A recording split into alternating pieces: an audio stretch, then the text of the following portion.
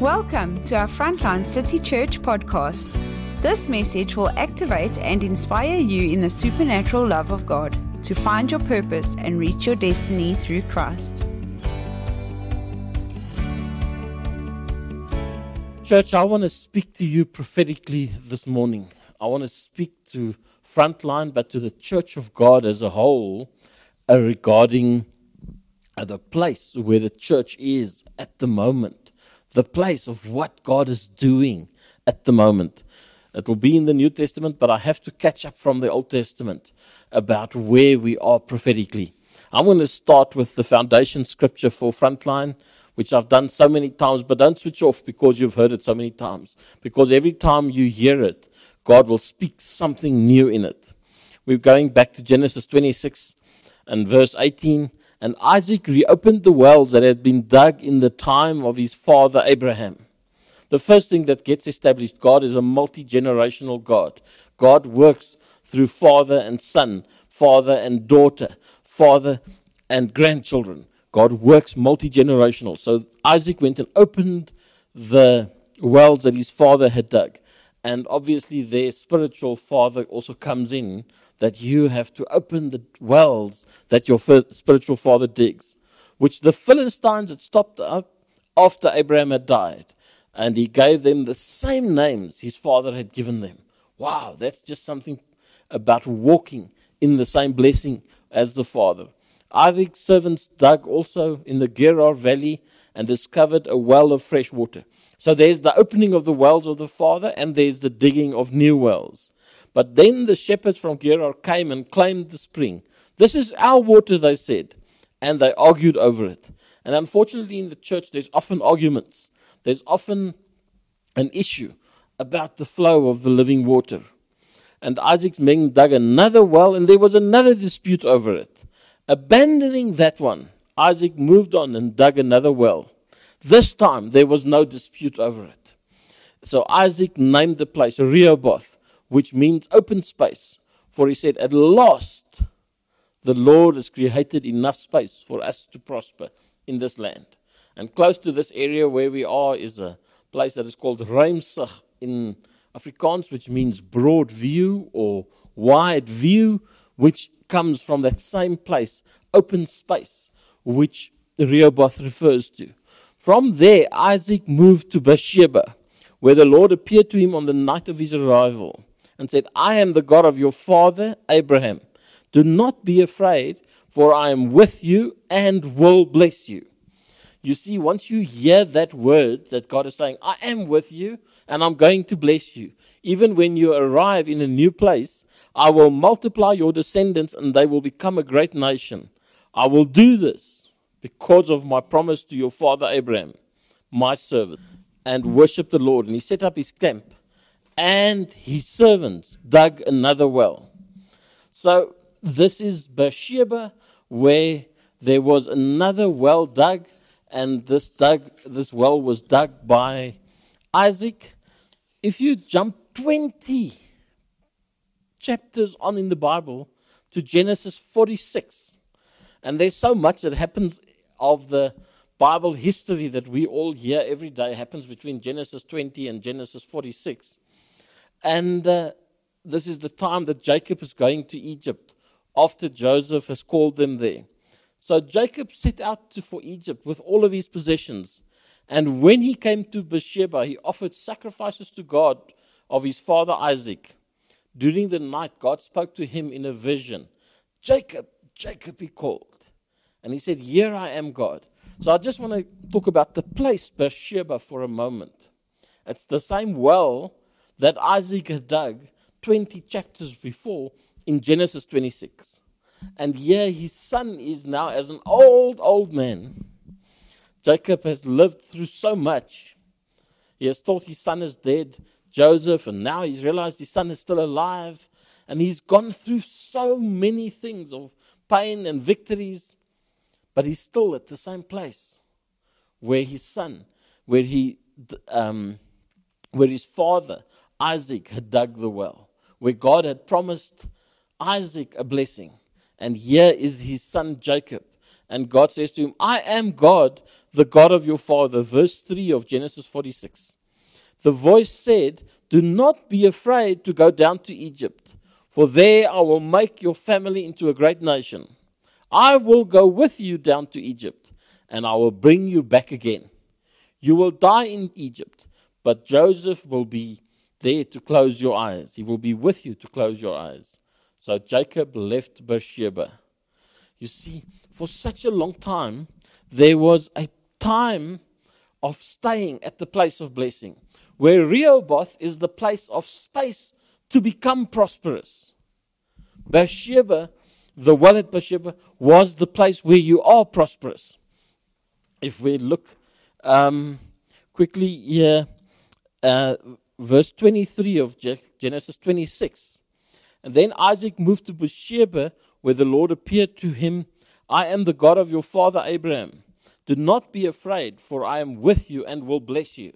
So, Rehoboth is the place of space to prosper.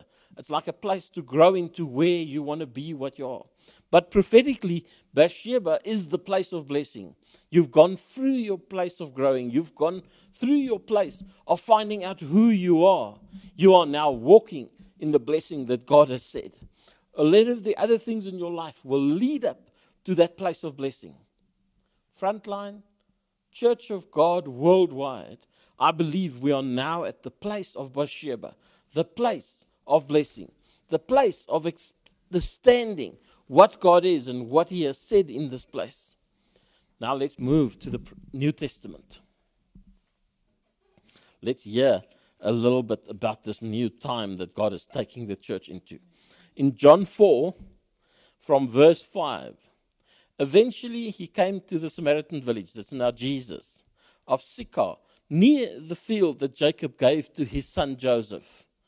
Jacob's well was there, and Jesus, tired from the long walk, sat wearily beside the well at about noontime. The Lord showed me prophetically that the church is tired, and the church is sitting next to the well. The supply is right there by us, but we are sitting down tiredly. Soon a Samaritan woman came to draw water, and Jesus said to her, please give me a drink.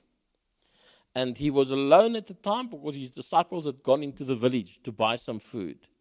And the woman was surprised, for Jews refused to have anything to do with Samaritans. And she said to Jesus, you're a Jew and I'm a Samaritan woman. Why are you asking me for a drink? You see, Jesus is not worried by any racial ideas that we have made up. Any idea that any division, we don't talk to those ones and those ones don't talk to us. Well, Jesus is not interested in that. He just walks straight across those barriers. And if you're a Christian thinking that there's divisions and barriers, I want to tell you, God is not interested in those divisions and barriers. God is interested in a church that is one. And she said to him, why are you asking me for a drink? And Jesus replied, if you only knew the gift God has for you. Church, if you only knew, men and women of God, allow it to move in your spirit. That's saying, God, I want to know the gift that you have for me. I want to know it more than what I know it. I want to understand it fully. What have you got for me? Jesus said to her, if you only knew the gift God has for you, and you are speaking to, you would ask me, and I'll give you living waters. Let's ask God right now. Lord God, give us the living waters. We want to move from the place of Beersheba, where we understand the natural waters of blessing and being in your hands and being taken care of by you and have water available to draw, to the place where the living waters bubble up from inside of us, where it comes from deep inside of you. But sir, you don't have a rope or a bucket, she said, and this well is very deep. Where would you get this living water? And besides, do you think you're greater than our ancestor Jacob, who gave us this well? How can you offer better water than he and his sons and his animals enjoyed? Again, she is understanding that she is a relative of Jacob, and it was given down the line. It was given down the, because she is a son of Jacob. And Jesus replied, anyone who drinks of this water will soon become thirsty again. But those who drink the water I give will never thirsty again. It becomes a fresh, bubbling spring within them, giving them eternal life. Church, God is going to set you on fire to become that bubbling stream of living water. God has had enough of religion. God has had enough of racism. God has had enough of division. God has had enough of us sitting tired next to the well. God is saying, I am switching on. I am creating. I am reverberating. I am opening up the well that is within you. Church, you're not going to be digging wells. You're going to be opening it up, and it's going to come from inside of you. It's going to flow out. And she said, please, sir. The woman said, give me this water, then I'll never be thirsty again. And I won't have to come here to get water. You see, she was still thinking in the natural realm. She was still thinking within her religious upbringing. She was still thinking about water that you have to fetch. And Jesus says to her these powerful words, go and get your husband. I don't have a husband, the woman replied. And here's the thing that we have to see happening in the church again. Jesus said, you're right. You don't have a husband. For you've had 5 husbands, and you aren't even married to the man you're living with now. You certainly spoke the truth. You see, when is the church going to reset the prophetic alive again that will allow people to come in? I don't want to be able to give somebody their address or the number that they stay at. I want to be able to speak into their heart and know the things that are bothering them. This woman was bothered by men. This woman had an issue with men. She went from one husband to the next, and eventually decided, okay, well, now I'm just going to live with somebody. I'm not going to worry to get married. And when Jesus said this, her answer was verse 19. Sir, the woman said, you must be a prophet. You see, when the living water starts to flow, people recognize the Spirit of God. So tell me, why is it that Jews insist that Jerusalem is the only place of worship, while we Samaritans claim it's here at Mount Gerizim, where our ancestors worshipped? She's going back to religion. She wants to discuss and debate issues about place, issues about doctrine, issues about history. Jesus replied, believe me, dear woman, the time is coming when it will no longer matter whether you worship the Father on this mountain or in Jerusalem. God is not bothered about where we're worshiping God. He's not even fazed if we're worshiping Him in church or at home.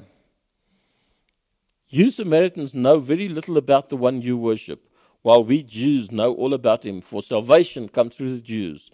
But the time is coming, indeed it's here now, when true worshippers will worship the Father in spirit and in truth. The Father is looking for those who will worship Him that way. Church, we're going back to worshiping in spirit and in truth. We're going to revive again a place of worship that doesn't matter if it's in a park or on a bridge or in a tunnel or in a church or in a lounge, but worship is going to come right from our heart. When true worshipers will worship the Father in spirit and in truth, the Father is looking for those who will worship Him that way. We have to lay down all of our religious arguments, all of our discussion about worship. We just have to fall on our face and say, Jesus, I worship you. And allow the living water to bubble out from inside of us. If it comes out in tongues, that's wonderful. If it comes out in words, that's beautiful. Because God says, you are going to worship me in spirit and in truth. In spirit and in truth. For God is spirit. For those who worship Him must worship Him in spirit and truth. Frontline, churches across the globe, members of the Church of God, there's a new time of worship coming. There's a time of worship coming that is just going to flow through. You're just going to hear a note and you're just going to start worshiping because you're going to be so in tune. We're going to be so in tune with just wanting to worship Him, just wanting to push in, just wanting to allow Him to move in. We cannot sit tiredly on the side of the well anymore. I rebuke every bit of tiredness. I'm saying go find a place to refresh yourself. Take a break if you have to.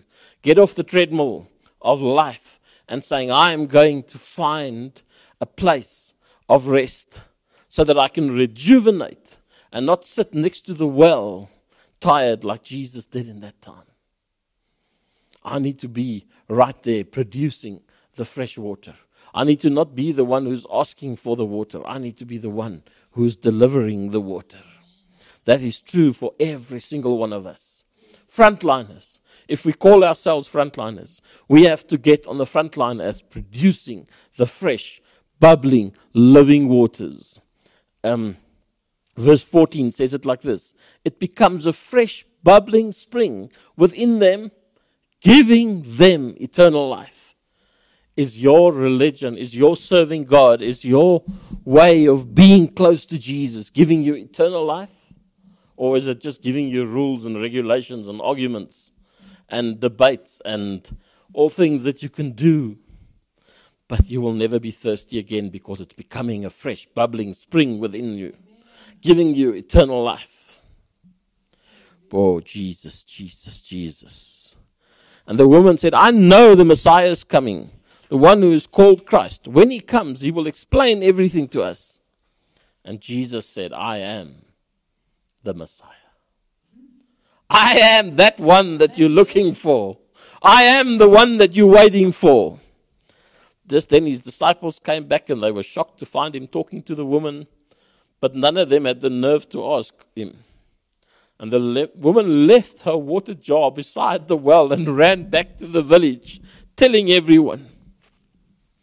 Whoa, man, I know I shouldn't move around on the camera, but I cannot stand still when I see this. She left the reason she came to the well for. She came to the well to get normal water because she was thirsty in the natural. But she found something in the spiritual. She found something greater than what she came looking for. She came looking for water, but she went home with the living water. And she came walking down to the well, expecting to carry the heavy jar back to the village. But she ended up running back to the village because she said, she wanted to tell everybody. She said, come and see a man, verse 29, who told me everything I ever did. Could he possibly be the Messiah? So the people came streaming from the village to see him. Oh, church, I'm praying for an expectancy in the world, the unsaved world. Those have to come into that place of such an expectancy and saying, I know there's more. I know that there's something more. And if it starts moving, they're going to run. They're going to come and we won't have enough place to contain them. Because the prophetic is going to set people on such a fire that they're going to run. They're going to run. This is the time we're in. There's an expectancy in the world. There's an expectancy waiting for the living water that should be flowing out of you to set people on fire. I don't know if this message is getting through you because I can't see your reactions. I can't even see your Facebook reactions. But I believe God is doing something at this stage. And He's opening that well and He's opening that up and saying to you, for too long, it's been about other stuff. For too long, it's been about your water jar. It's time to leave your water jar by the well and go and let the living waters flow out. Meanwhile, the disciples were urging Jesus, Rabbi, eat something. But Jesus replied, I've got the kind of food you know nothing about. And they were perplexed, saying, did somebody bring him food while we were gone? The disciples asked each other. Then Jesus explained, my nourishment comes from doing the will of God who sent me and from finishing His work. Church, leaders, ministers of the gospel, we must find our nourishment in doing His will. We must find our refreshing in doing His will. We don't need anything else. We just need His will. You know the saying, 4 months between planting and harvest. But I say, wake up and look around. The fields are already ripe for harvest. The harvesters are paid good wages, and the fruit they harvest is people brought to eternal life. I don't want to play church anymore that just fills a Sunday morning and fills nearly every night of the week if it's not bringing people to eternal life. If it's not having eternal consequences, then we're wasting our time. Nothing can replace what is bringing people to eternal life. What joy awaits both the planter and the harvester alike. You know the saying, one plants and another harvests, and it's true. I sent you to harvest where you didn't plant. Others have already done the work, and now you will get to gather the harvest. Oh, there's been missionaries and people working for years and years and years in places. And God is activating the church of this time to bring in that harvest. God is bringing this church, people that have seen very little result, were the planters. And we are now in the phase of harvesting. And Jesus is prophetically saying, church, get ready for the harvest. It carries on and it says, many Samaritans believed him. Many Samaritans turned to him. My pages are being naughty.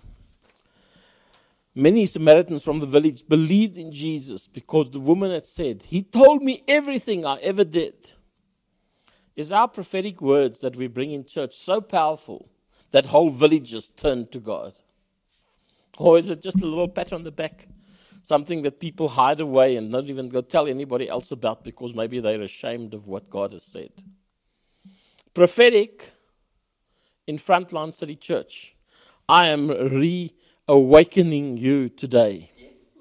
I am reawakening you to this level.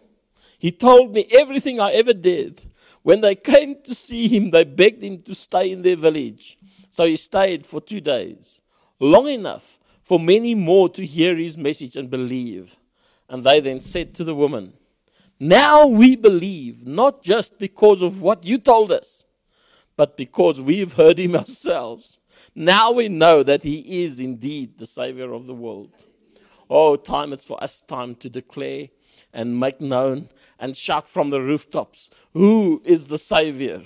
Who is the one that gets you through the dark days? Who is the one that carries you through the days that you don't know how to get out of bed? People are going to believe in him, not because of what we've said, but because they're going to see him in our lives. They're going to see him in our lives. If I can recap this section out of John 4, sometimes we are tired and we sit next to the well instead of being the well. What's very clear in this passage is that there's no racism. God is not interested in man-made rules about division. God is not interested in any form of apartheid. Secondly, God wasn't interested in her religious arguments about mountains and places and ancestors and things. He's not interested in that. He's interested in the living well. He said to her, if only you knew the gift, all of your arguments would be out the window. All of the issues that you have is gone because you can understand what the gift is that he gives. Then he says that it will be a fresh, bubbling stream giving life and giving eternal life. Then he said, understand the revelation of the prophetic is so strong. In churches today, we've allowed the prophetic to die. As an apostle, as a man in charge of a church, I have to say that I have to repent of allowing the prophetic on this level to die. And I will say to you now that in Frontline City Church, the prophetic will be raised again. The prophetic will be flowing more than ever before. We will make time for the Spirit of God to move and impact people's lives outside of our preaching, outside of our program, because the Spirit of God is coming alive. True worship. Man, the church of God in this time needs the true worship. I'm seeing it happen where a whole worship team falls on their face and just worships in tongues. And the church responds by falling down and lying on the floor prostrate and allow the living water to flow over them in spirit and in truth, because God is spirit and must be worshipped in spirit and in truth. I declare, based on John 4, that the fields are ripe and the harvesters will bring many people into eternal life. We're not there to bring people into church. We are there to get them to eternal life. And the church is just a vehicle to help them get there, to care for them on their journey. The church is not the aim. Having a full church is not what we're trying to do. What we're trying to do is having a full heaven. Amen. Having a full heaven. I don't care if you come in and you get saved in Frontline and you then go and serve Jesus somewhere else. At least you are serving Jesus. And this is the time that God is going to be doing that. God says there's joy for the planters and the harvesters. Others have planted, but we will now be the harvesters. We will now be the harvesters. Many will believe because they will encounter Him for themselves.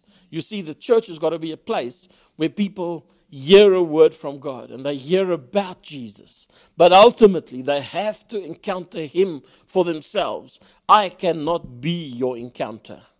I can only introduce you to Him. I can only introduce you to the one that has carried me through most of my life. I can only introduce you to the one that even when I'm at my worst, He allows something to flow out from inside. Even when I'm in my deepest trouble, He allows something to flow. Why? Because it's not about me or my circumstances. It's not about me or my health or my financial well-being or my breakthroughs. It is about Him and people meeting Him. God is shifting the church from comfort mode to a mode of saying, I am a harvester. Give me a shekel. I'm flying into this field and I am going to bring in people into eternal life. I'm not here to preach a nice little sermon that tickles your ears. I'm here to set you on fire, to open up the well, to let the well gush forth with living, bubbly, fresh water. Thank you, Lord Jesus. Thank you, Lord God. Thank you, Father. Let's just pray for the moment. I am reviving people right now. God says, I am reviving people right now. People that are saying, I feel like I'm sitting next to the well. I feel like I know the well is there, but I don't know how to drink from it. Please type out that prayer for us now if that is you. I don't know your name. I don't know what you're going through. But I know this one thing, that sitting next to the well will never, ever fulfill your thirst. You have to allow God to let you experience the gift that He has for you. You have to allow God to fully open up. And I believe that many is right now experiencing a love and a joy like they've never experienced before. They are realizing, there's something that want to make me run. There's something that makes me want to experience again everything that God has. Some people are experiencing it for the first time and others are just saying, oh Lord God, for too long I've sat next to the well. For too long I've been aware of my own tiredness and my own frustrations and my own failures. But now today, I am just wanting that gift that you spoke of, Jesus. I want to be like the Samaritan woman that leaves my jar at the well and runs to tell others because you've done something greater than what I can imagine. Oh, Jacques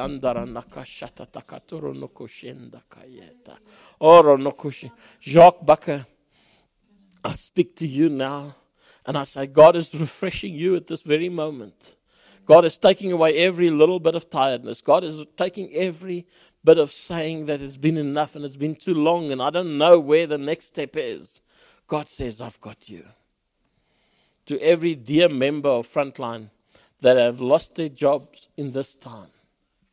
For those, wherever you are across the world as well, I'm including you in this prayer. If you've lost your job, rise to your feet right now, and I'm going to pray for you. I say, Lord God, reopen up a place of employment, new businesses, new ventures, new places for those that need employment in the mighty name of Jesus.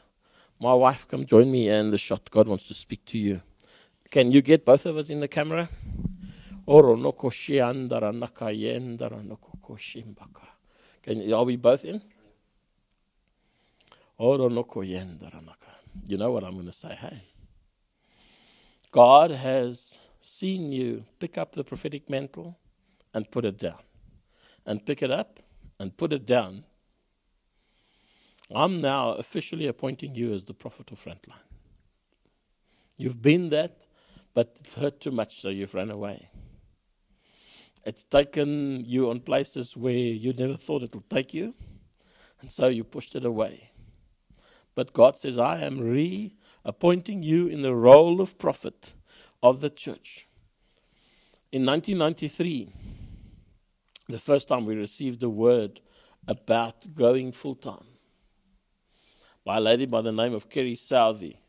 It was near midnight in Word of Faith Christian Center in Port Elizabeth. And a friend of ours insisted that we waited to see the prophet, and we wanted to go home so many times. And she said that you will be a prophet to the nations.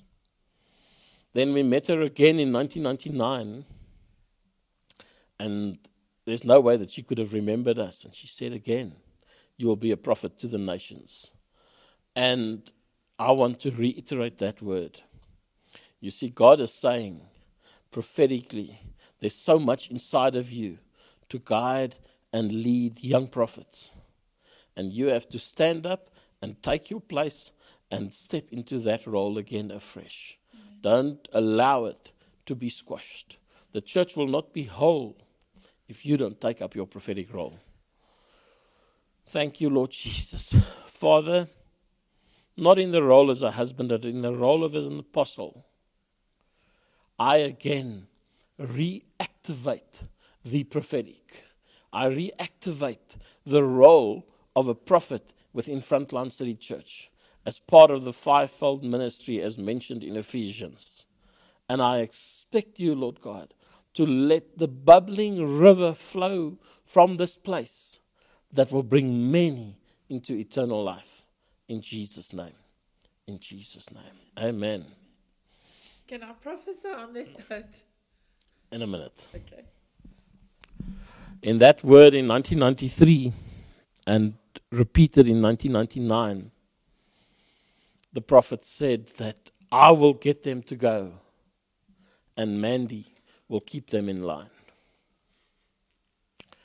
And the picture I see of Frontline at the moment is people that are marching out of rhythm. People that are marching, but they don't all hearing the left, right clearly. We are moving, but we're not moving in the right rhythm of God. And God is saying, I am going to re-establish my rhythm and make you like a well-trained drilling platoon, Frontline, that if you put your foot down, it will be one sound, because everybody's foot will go down as one. And it's doing because we are getting the basics in line.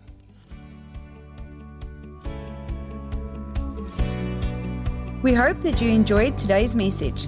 Our services are streamed live on our Facebook page every Sunday morning at 9:30. For more information and resources, please go to our website www.frontlinecitychurch.co.za or look us up on Facebook, Instagram and YouTube.